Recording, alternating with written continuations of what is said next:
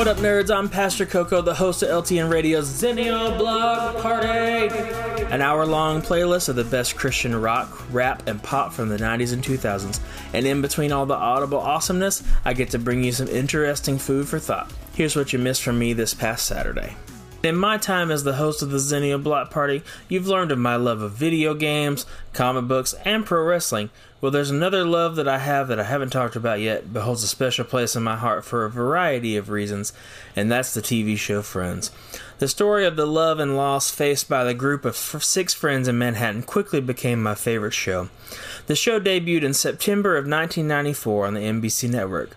It ran for 10 seasons and became one of the most popular television shows of all time.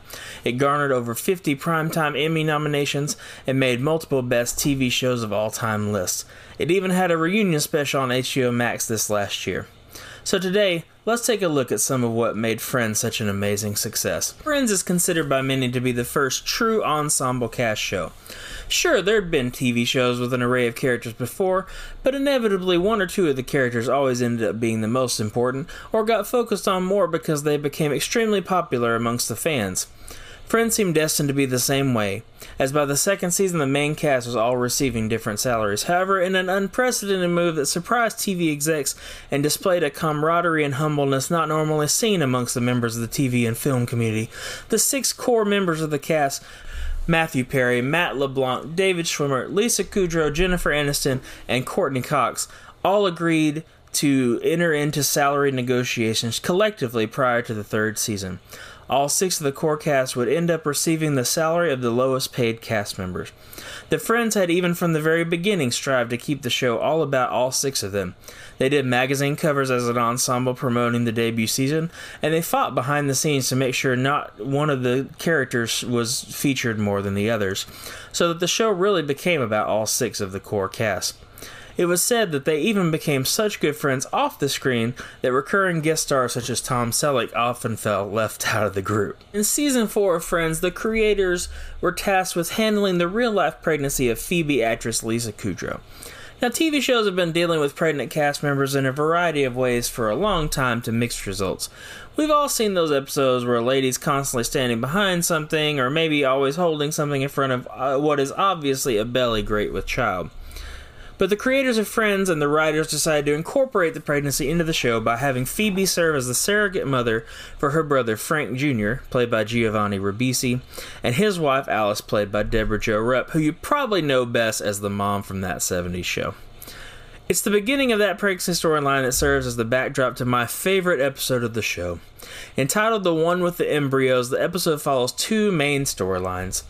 Phoebe going through the process of having embryos implanted and the stress of what will happen if the very expensive procedure doesn't work out. While the rest of the cast is involved in one of the funniest things I have ever watched on TV.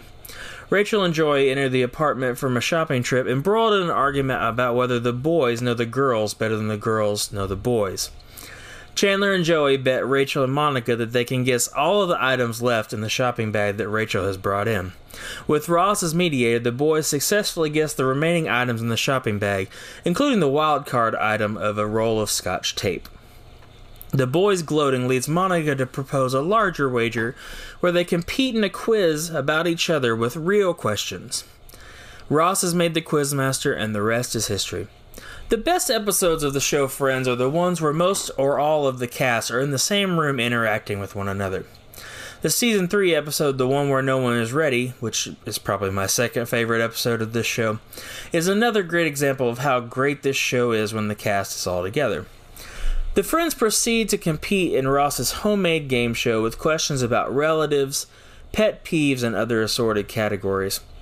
When the primary question round ends in a tie, Ross proposes a lightning round, and the bet is up to even higher stakes, where the girls say that their win would mean that Chandler and Joey have to get rid of the chick and the duck, who have become rather noisy neighbors, while the boys declare that they want the girls' much nicer apartment. The lightning round ends with the boys victorious as the show returns to a common joke. Nobody really understands what it is that's Chandler's job. As the boys begin moving their stuff into the apartment, an argument ensues about the game show and the fairness of it and the fairness of the bet, and it's continues to get rather heated until Phoebe breaks the tension and ends the argument by excitedly announcing that the procedure was successful and she is indeed pregnant with her brother's baby. The cultural impact of the decade-long run of the show Friends is hard to deny. Jennifer Aniston's signature bob haircut became standard for ladies around the world, bearing the name The Rachel after her Friends character. In 2012, 8 years after the original run of the show ended, Kaplan International English Colleges found that almost 30% of their students cited Friends as the show that best helped them improve their English. Central Perk, the primary hangout spot of the core group, has been replicated across the globe in coffee houses, and the actual set itself is a part of the Warner Brothers studio tour in Hollywood. It's been the site of numerous marriage proposals, and they say that many tourists cry when they sit on the famous couch. In recent years, there's even been traveling pop-up versions of Central Perk, allowing fans all across America to visit their favorite hangout spot without having to travel to Hollywood. And I'll say it here and now. Sitcoms that came after it were directly influenced or straight up stole things from Friends. How I Met Your Mother, New Girl, Happy Endings, The Big Bang Theory? Yeah, they all owe a big debt to Friends, and you'll never prove me otherwise.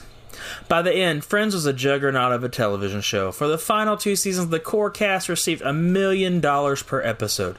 $1 million. The series finale was the 4th most watched series finale of all time, behind only MASH, Cheers, and Seinfeld.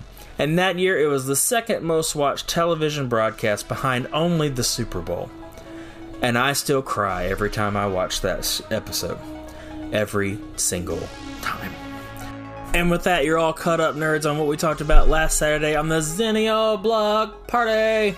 Make sure you catch the full show next Saturday at 2 p.m. Eastern with an encore at 7 p.m. Eastern. It's the perfect show for the Gen Xers and the Millennials, as well as anyone who is younger who wants to honor the past. Until then, I've been Pastor Coco on LTN Radio.